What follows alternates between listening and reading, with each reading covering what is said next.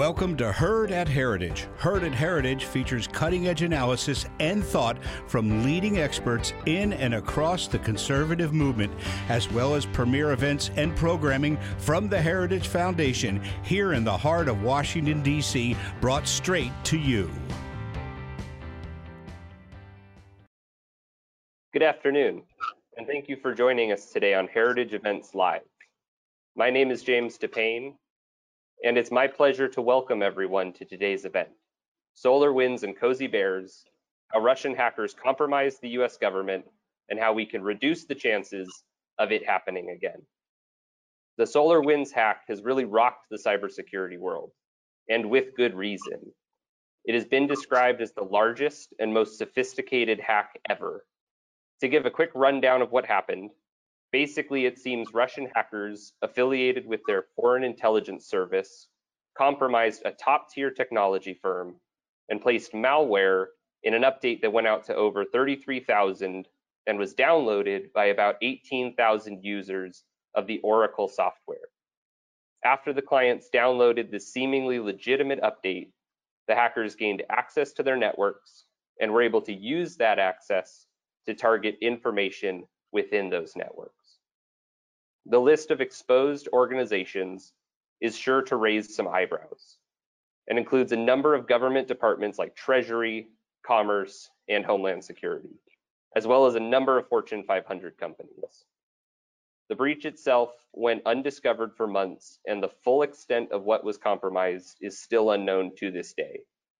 So this is a big deal and really reflects the dangerous cyber environment we must navigate. We have a great program in store for you today, and I'm delighted to invite our speakers to join me on screen as I tell you a bit about them.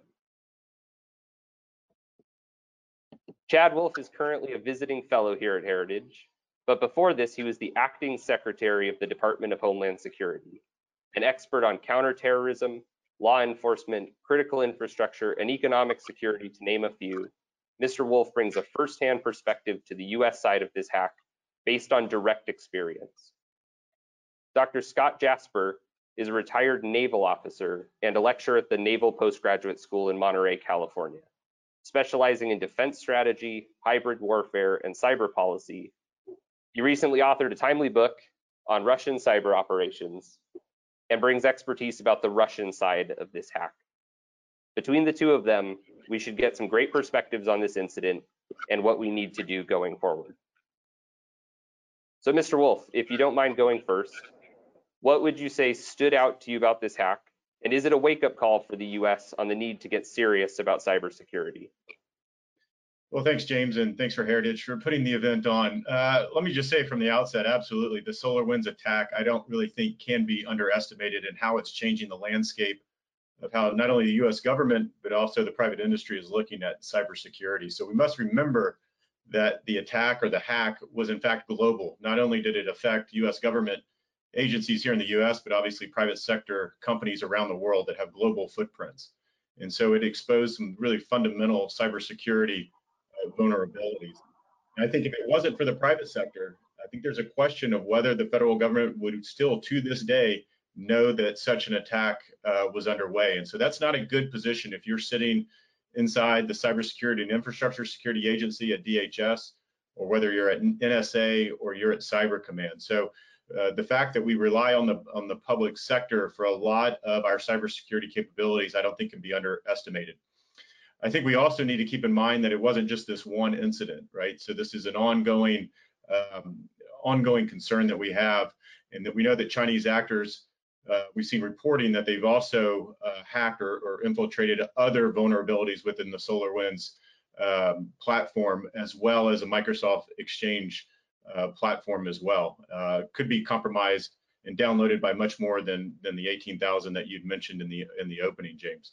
So at the end of the day, I think this is what we experienced in 2020 under this attack is really going to be a catalyst to change in the cybersecurity industry, not only in government but in the private sector. And what we know is that advanced persistent threat actors are highly sophisticated individuals, and so it's going to take all of what the US government can do to bring to this issue, but also what the private sector can do as well. And how those two entities work together, I think, is going to be critically important, and that's really the challenge as we move forward.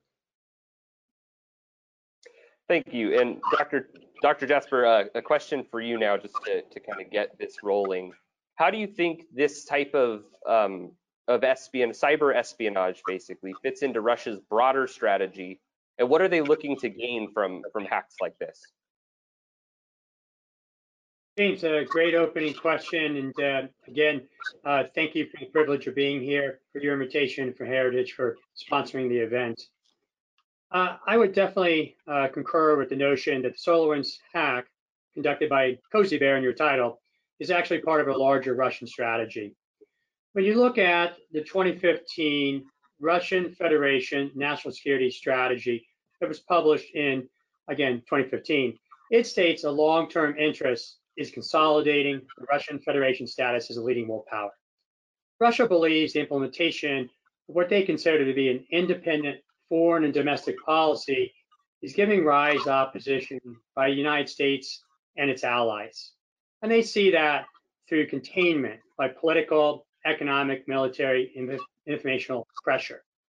The recent escalations of Russian aggressive and provocative actions that we are seeing, such as the troop movements in Crimea and near the border of the Donbass region in Ukraine, the jets and the bombers that are flying near Alaska, near Allied airspace, and also this news of 3 ballistic missile submarines simultaneously popping through the ice in the Arctic is nothing more than a return to great power competition. This was called that by the head of U.S. Northern Command, General Van Herrick, who also said Russia is trying to assert itself on the global stage in their influence and in their capabilities. Russia sees this sort of competition, geostrategic, as a zero-sum game. For it to win, it needs to weaken the influence of the West, particularly the United States. And Russia will use all means available, military, as we're seeing now in these parts of the world, and also non-military, such as through cyber. And they're going to try to shift the hierarchy of authority and prestige. So the SolarWinds hack was just part of this overall strategy. It was looking for and gaining access, in some cases, to the emails and schedules of top officials at some of those agencies that you described, and also the trade secrets of high-value corporate companies, mostly in IT and cybersecurity, probably to gain advantage in negotiation operations, and even to gain access to technology for future intrusions. As I look at in my book, what Russia does is exploits technical means and legal regimes to avoid detection and retribution. SolarWinds epitomize both tenets. From a technical side, as you alluded to, it downloaded this malware called Sunburst in order to give it that backdoor.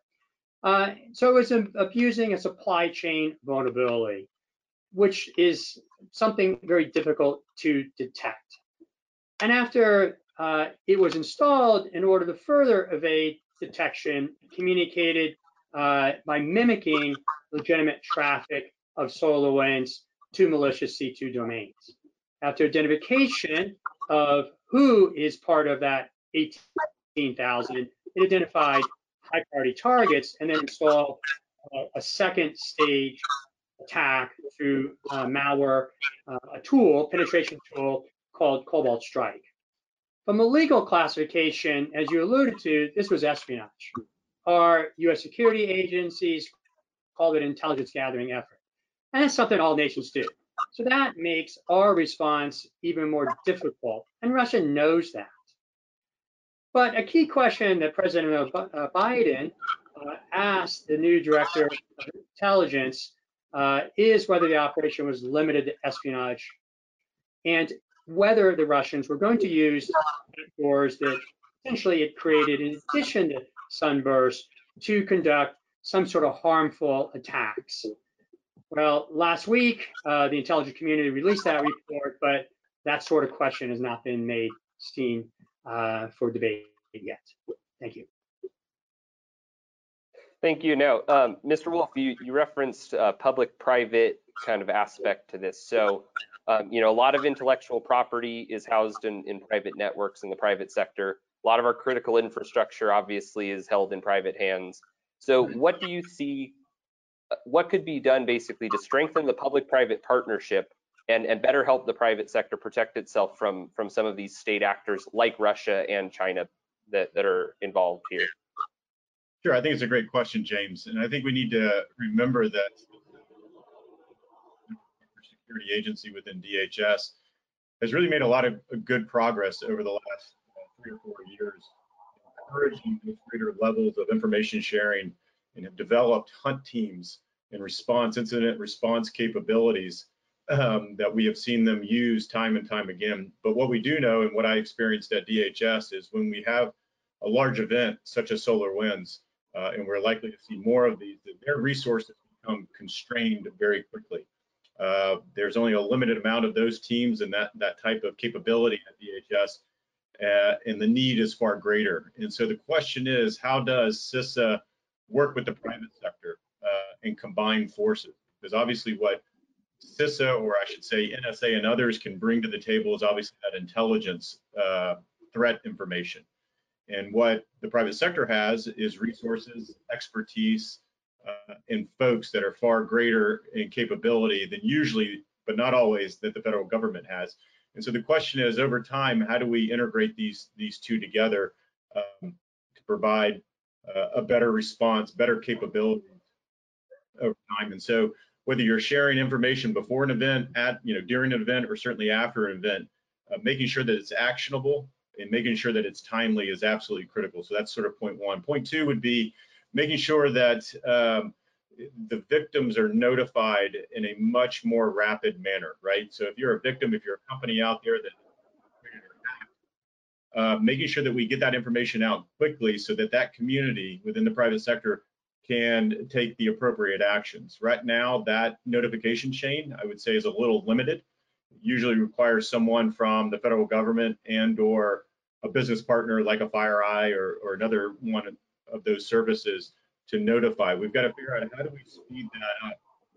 How do we remove some of the barriers from doing that? So I think there are some things holding us back, whether from a legal standpoint or from a relations standpoint, of what companies think about first versus what they should be focused on, which is alleviating that penetration, or at least providing that to the larger community so that others can protect themselves at the end of the day. So I think really this fusion of bringing together the private sector capabilities that they have, along with government capabilities, and these are folks outside of the civilian agencies that have that intelligence, because that's what the federal government brings to the fight here, is the intelligence, is that threat reporting that they can bring in and talk and fuse that with the private sector and what they're seeing. And so, an integrated cyber command center was called for, the cybersecurity solarium. I think it was codified in the NDAA, 21 NDAA.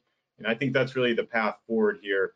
And it's all about sharing that information in a more timely manner, but also sharing more and more of it without worrying about any type of legal repercussions or confidential information. I think both of those are really good places that I think the federal government and the private sector can really, expand on. Excellent, thank you. And Dr. Jasper, so we've talked a little bit about cyber espionage and kind of Russia's broader strategy, but they're also big proponents of information warfare. So how would you say hacks like this and some of their other activity fits into information warfare specifically? Right, James, and that's the way the Russians think. They think about information warfare, unlike us in the West, who think of cyber warfare in some cases. But when you look at the definition from the Russian Ministry of Defense of information warfare, it has a number of components. So SolarWinds was the component of undermining political, economic, social systems, gaining that information in order to gain advantage, as I said. But the other elements in that strategy are also very concerning. And that would be the aspect of psychological manipulation of the population, which could be influence operations, or even inflicting damage to information systems, processes, resources, critical and other structures, which could be, again, attack on critical infrastructure. So the scope of the threat is definitely large, it's multifaceted, and we've seen all of it. So let's start, of course, with information. I should say influence operations. We know that for the last election, just like in 2016, that there was Russian interference. The National Intelligence Council assessed in March through a report released to the public that Russian President Putin had authorized these influence operations aiming to denigrate, at that time, candidate Biden and exacerbate social political divisions in the United States.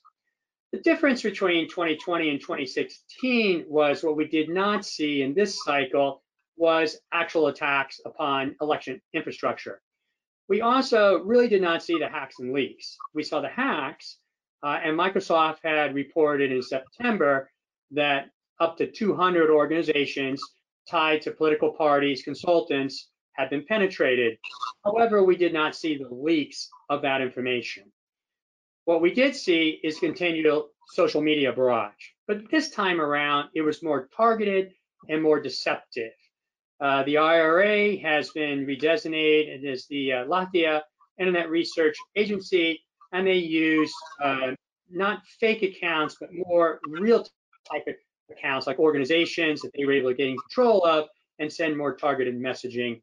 At the same time, we also saw, as before, Russian state media such as Russia Today, RT, and Sputnik's with shows, videos that were attempting to undermine democratic processes in the United States. So we had evidence of this influence campaign. We've also seen evidence that the Russians have been inside our critical infrastructure. In 2018, the US Treasury and also CISA released various reports that showed that Russian government cyber actors had penetrated up to 20 or 24 utilities.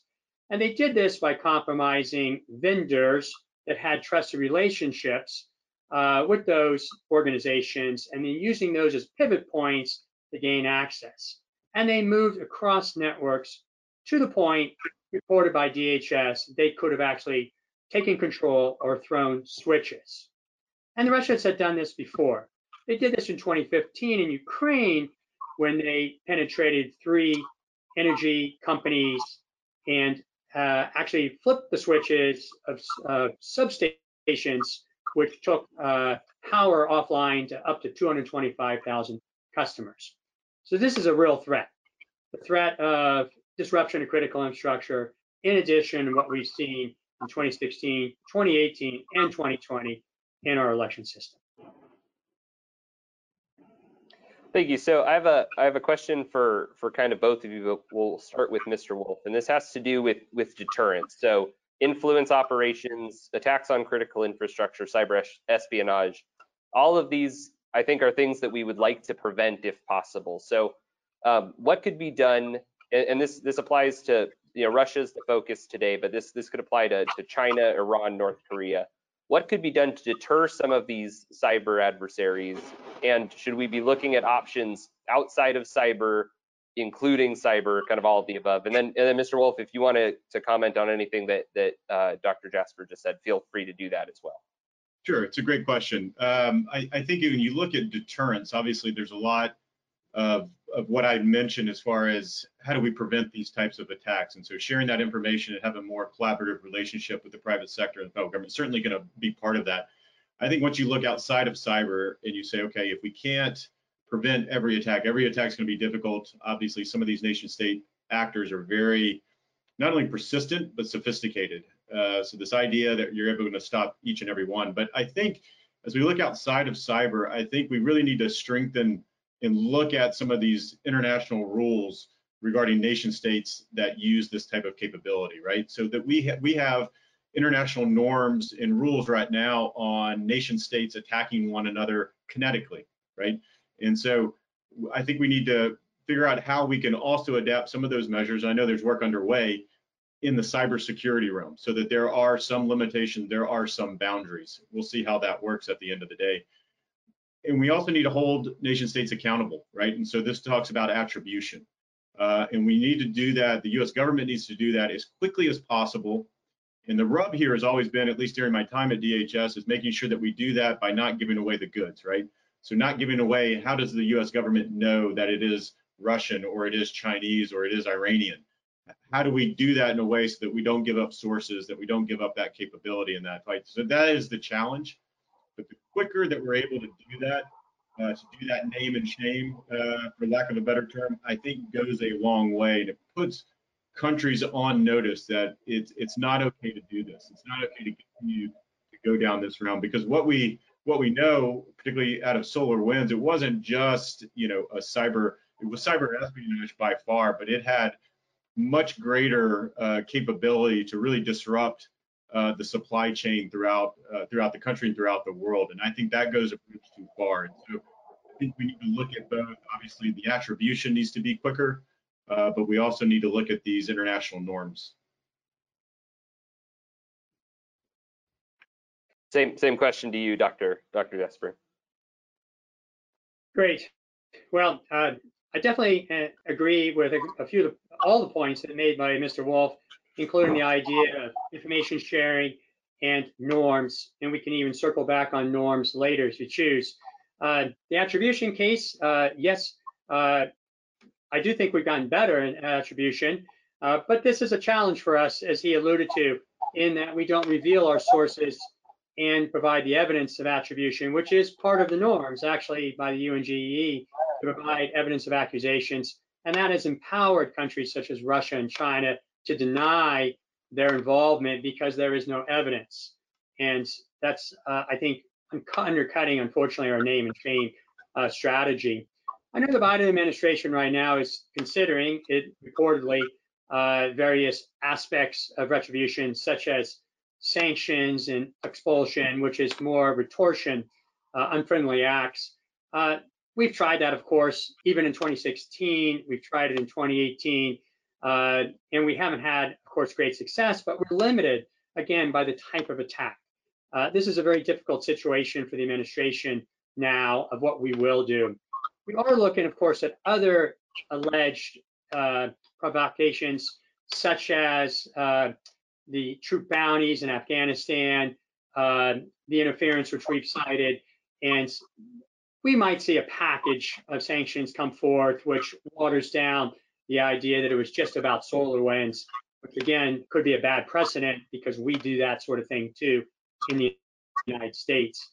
But I think we need to continue to look internally and not just information sharing, but also we need to strengthen resilience with our systems. We need to install new sorts of solutions, these cloud-centric capabilities that have data correlation for incident response. And that includes things like machine learning, behavioral threat analytics. When you look at the companies that were involved in this, one of them was Palo Alto Networks.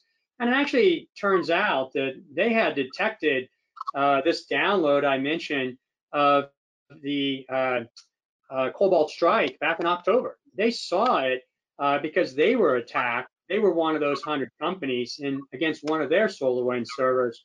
And they saw the attempt to download Cobalt Strike, and they blocked it with what was called behavior threat analytics, one of these new technologies, and they reported that to SolarWinds. It just was seen as an isolated event at that time, not as the large attack it was. But these technologies work, and I think we need to work inside the federal government in particular to install those sort of technologies. Over. Thank you. So I have one more question for both of you, and then we'll move to some questions from the audience. So advanced persistent threats have been referenced today, and basically it's an organization that is affiliated with a state actor sometimes, but sometimes it's a organized crime group or they do cyber espionage. So how do these groups complicate our responses to cyber incidents, and what can the U.S. do to kind of better deal with this more asymmetric threat from our adversaries? And Mr. Wolf, we'll start with you, and then Dr. Jasper, whenever you're ready, you can tack on after that. Well, I would say certainly they make it more difficult and more complicated at the end of the day. Again, they are very different than your normal cyber criminal or the cybercrime that you see out there that a lot of the private sector sees, the government sees, the malware, and those types of things. And what we're talking about with SolarWinds and some of these other incidents is on a scale that's much more different and much more difficult. And I think that needs to be recognized. I think going forward, how do we, what are some proactive steps? I think it's important to remember that the federal government, I mentioned this a couple of times, the federal government's a partner in this, but don't think that they are going to have the solution at the end of the day to rescue everyone. So I think it's that collaboration between the federal government and the private sector. That being said, I think there are some continued investments that we need to make into CISA, particularly their continuous diagnostic and mitigation program, their CDM, right? This helps deliver cybersecurity tools and services to other federal networks and agencies that need these, that needs this information. Part of that is the threat hunting that I've talked about, to conduct proactive hunts across civilian networks to look at some of these issues. So I think that program, I know it's been some investment by Congress here recently that can continue. I think needs to continue to as we move forward. And then CISA's National Risk Management Center, I think, is also very, very important. When we start looking across the 16 critical infrastructure sectors, I think we need to look at obviously cybersecurity within each of those. But the information technology and communication sector is different, and I think unique than all of those because it plays a factor in all of those other sectors across the board.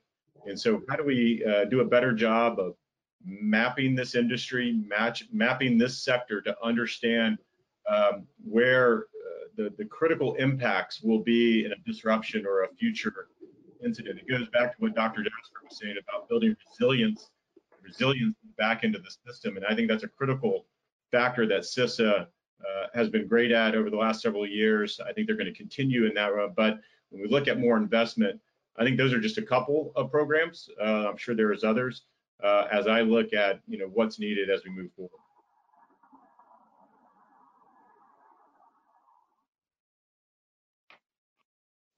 Yeah, so for the APTs, Russia in the past somewhat hid behind these as proxies and these groups, but the federal government has gotten more precise in the last 12 months in identifying in our reporting who really are these APTs.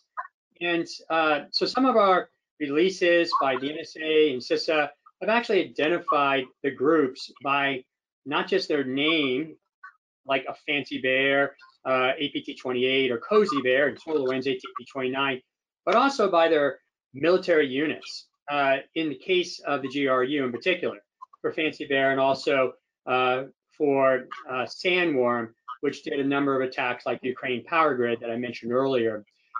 So we now know that these are actual military units by designation in, for example, the GRU in some cases. So I think our attribution to that, back to Mr. Wolf's points earlier, has gotten more precise in that regard. But we are seeing some criminal overlap with those APTs.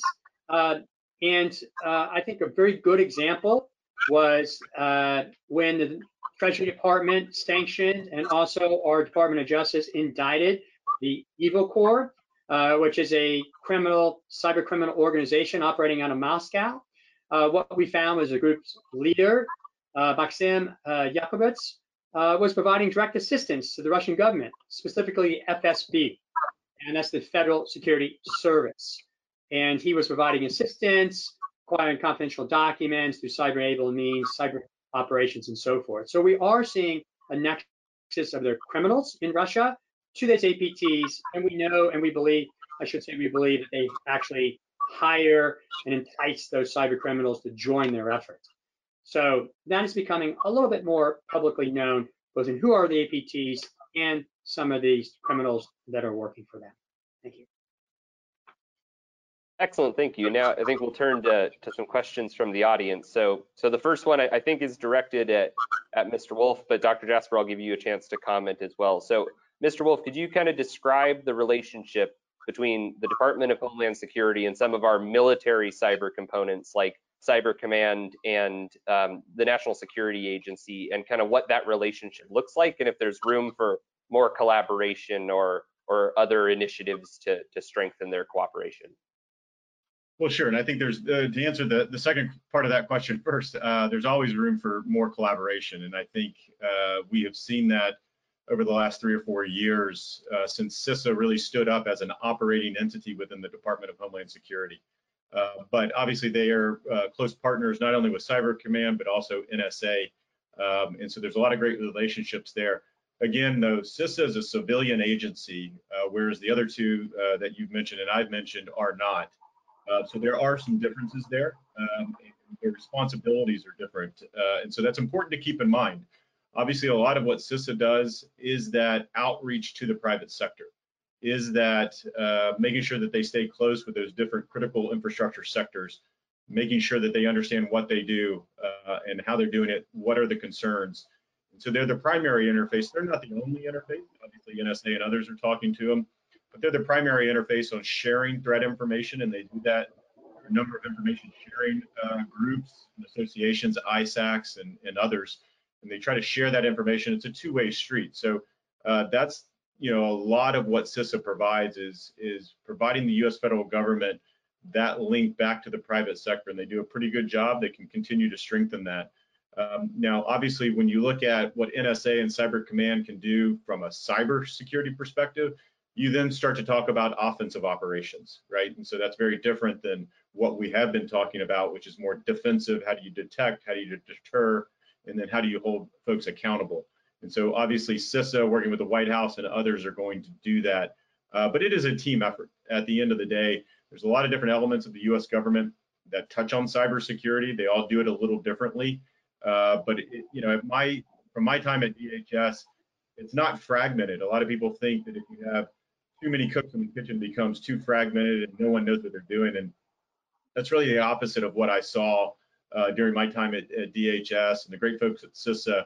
That close collaboration, not only within the agencies, but at the White House and others, I think is, you know, really moved our cybersecurity defenses in the last several years. And then we'll continue. Again, what I've heard from the Biden administration thus far is promising on this front, filling a number of positions and moving a lot of the work that's been going on to a new stage and a new phase. So I think that's encouraging. Yeah, I'd just like to add to what Mr. Wolf said about the team effort, because it appears to me to be the face of the U.S. government. As I was talking earlier about advisories, assessments, they're usually joint in nature. Anywhere from 2 to 4 of these agencies are publishing these documents. Some of them might be the result of those hunt for missions that Mr. Wolf talked about at the very beginning.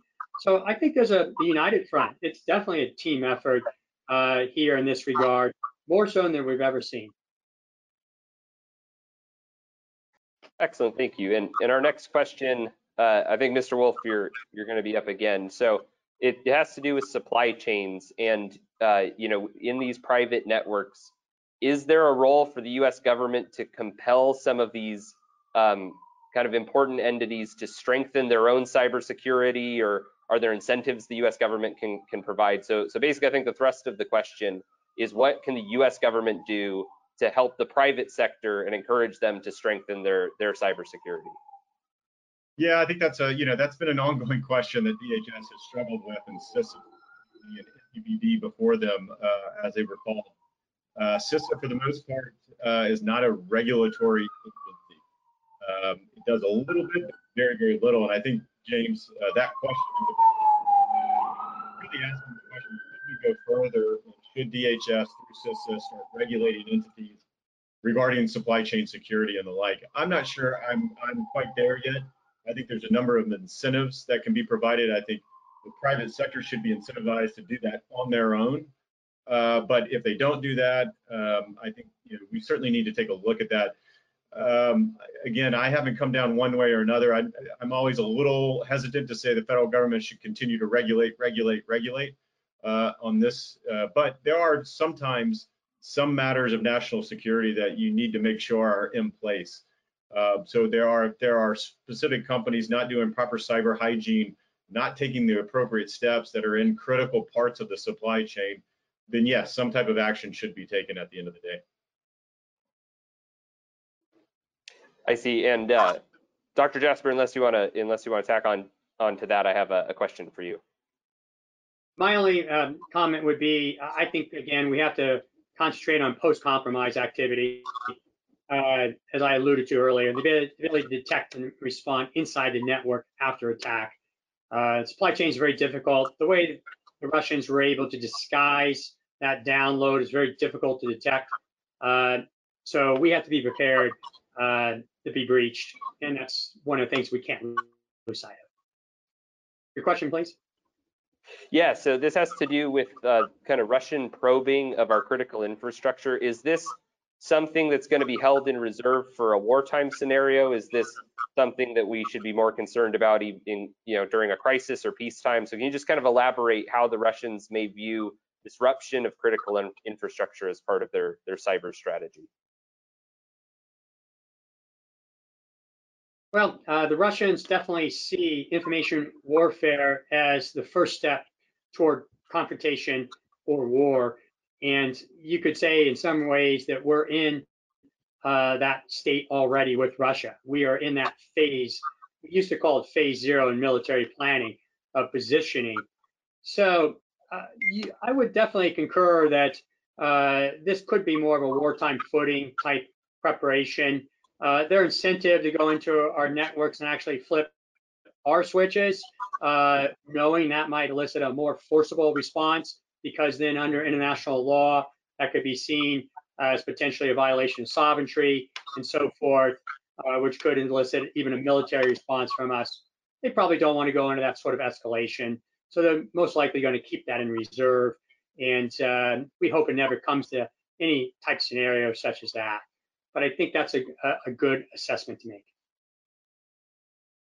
I see. And Mr. Wolf, another one for you. We've had a couple of questions in the chat here about your personal email account while you were at DHS. And of course, there have been press reporting that it was kind of involved in this leak. So how did that either change your perspective on the hack itself, or any of your digital behavior, or any other comments you'd like to make on that front? Sure, and I'll keep some of those comments limited just by the very nature of the issue at hand. I will say though, early on, obviously as SolarWinds was just beginning, and we were just notified of the event that had occurred, and so CISA leadership came to the DHS front office and said, we have a significant incident underway that we have been made aware of, and this is generally how they started a conversation. That something is underway. And it's usually on a scale, a scale of 1 to 10, it's usually hovering around a 2 or a 3. It's kind of your daily things that they see, that they catch, cyber criminals, malware, things of that nature. In this case, it was obviously very different. This was a scale of around a 9 on a 10 on how bad it is and could be. And at that time, and again, this is day one of really us and the federal government knowing, there was a lot of unknowns at the time. We didn't know how far and extent. A lot of the information we know now, we did not know then. And so it was a week or so, or maybe it was even less than that, that they came back once it was known that other federal agencies were starting to be compromised, and those were starting to occur almost on a daily basis. We were hearing more and more about them. And then obviously DHS became one of those as well. And so there were a number of different offices, specific offices, that CISA was able to determine were being targeted. And that I won't go into great detail about that, but just know that there were certain ones. So it wasn't the entire network, to include the DHS front office. Now, in my mind, and my first question was, these are all unclassified email accounts. And the answer is yes. And so that is concerning, but obviously much more concerning is if they somehow, some way got access to the classified accounts and lines that DHS does the vast majority of its most critical work on, whether it's at CISA or whether it's at headquarters or elsewhere, and a lot of that information there. When they told me, hey, look, your account, one of your email accounts, I had a couple at the time, could be hacked.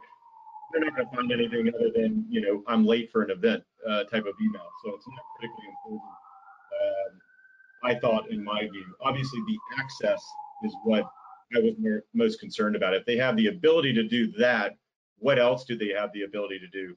or what else do we know, do we not have insight into? And so just the fact that they're able to do that was my primary concern. The fact that they got my email and knew that I was running late to meetings or I had a schedule change, not that big of a deal at the end of the day. But the overall access was. One last question from the audience, and then I think I'll also let you guys just wrap it up with closing remarks as well at the end of the question. So this one is basically, how likely is there to be further Russian interference in future U.S. elections, and kind of what should we do to either reduce that, mitigate it, or prevent it? And then feel free to answer that question and then provide your closing remarks. And Dr. Jasper, I think we'll start with you for this one. Sure. Well, as I was stating earlier, in the 2020 election, the extent of interference was actually much less by Russia. It was more indirect, less of a cyber aspect to it. And for the most part, it seems that the efforts of our US Cyber Command were successful. They were very active inside Russian networks, taking down, for example, Dragonfly, one of the organizations, after the press conference that was released on interference by Iran and Russia. So it seemed like we had done a good job of pushing back, and maybe it wasn't as important to the Russians. So we could still see this sort of interference in the future, but we don't know if it'll be by cyber means or not.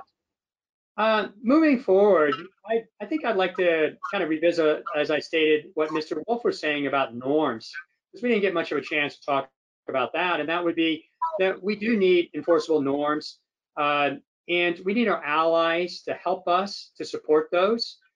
Just like Chancellor Merkel called Putin and said, get out of Ukraine last Thursday, we need that sort of vocal support from our allies to enforce norms. And SolarWinds was a violation of norms. The ones the Russians have proposed to 2018, in 2018, the UN General Assembly, as far as embedding malware in the supply chain. So we need to call that out. That's part of that name and shame that Mr. Wolf identified, and stick with our allies in not accepting this sort of behavior as something that will allow Russia to continue to stretch the boundary as they have in many of their activities in many domains, and as we see here today in cyber. Thank you.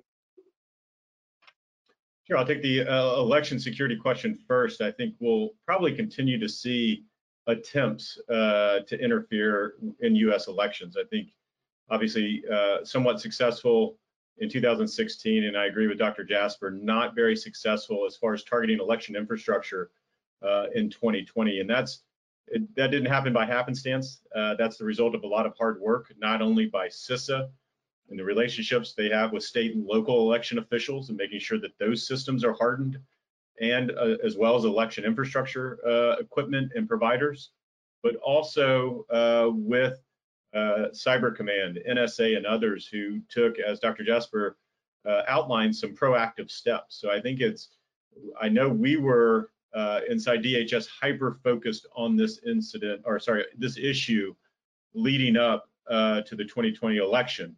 And I think it's about that leadership, and it's about that focus on the mission as elections roll around. And what you don't want to do is just focus on election security 2 months before the election. So this will be a sustaining, ongoing mission for CISA. And one of the really challenges they have is as elections die away in a sense of, it's 2 years away, a little under 2 years to the midterms, making sure that they continue to press the limits, continue to do their work, knowing that, they may have some other things on their plate that take some higher priority. So I think that's important. And then I would just end by circling back with some of the themes that I've talked here about, which is that public-private sector partnership that I think is only going to make all of us more successful at the end of the day. And when we look at Congress making sure that they're providing enough resources to the federal government, I think that's also an important point. And we shouldn't let events like SolarWinds or other events that occur take away or have folks step back, which is normally the case in DC. Something bad happens, people start to point fingers and then resources start to dry up. And I think it actually needs to be the opposite. We need to continue to fund not only CISA, but obviously DoD, NSA, others, and look at what we can do for the private sector as well, on whether there are some funding capabilities and resources and streams that we can provide them to incentivize them to, again, increase their cyber hygiene. A lot of those services are offered by CISA at no cost, but we know a lot of the private sector decides not to do that for a variety of different reasons, and will either try to do that on their own, which could be problematic, or they'll hire an outside entity to do that. So I think that continuing collaboration is critically important as we move forward. Excellent. Well, I'd like to thank our panelists for sharing their insights on SolarWinds hack, and thank our audience for joining us for this most important conversation. If you work on the Hill, at a think tank, or just have questions, please contact me using the information listed on the screen. I'd love to continue the conversation. Immediately following this event, you'll receive a survey that we hope you'll complete so that we can bring ideas that you care about to the public square. To see the events we have coming up, check out heritage.org/events. Again, thank you and have a great day.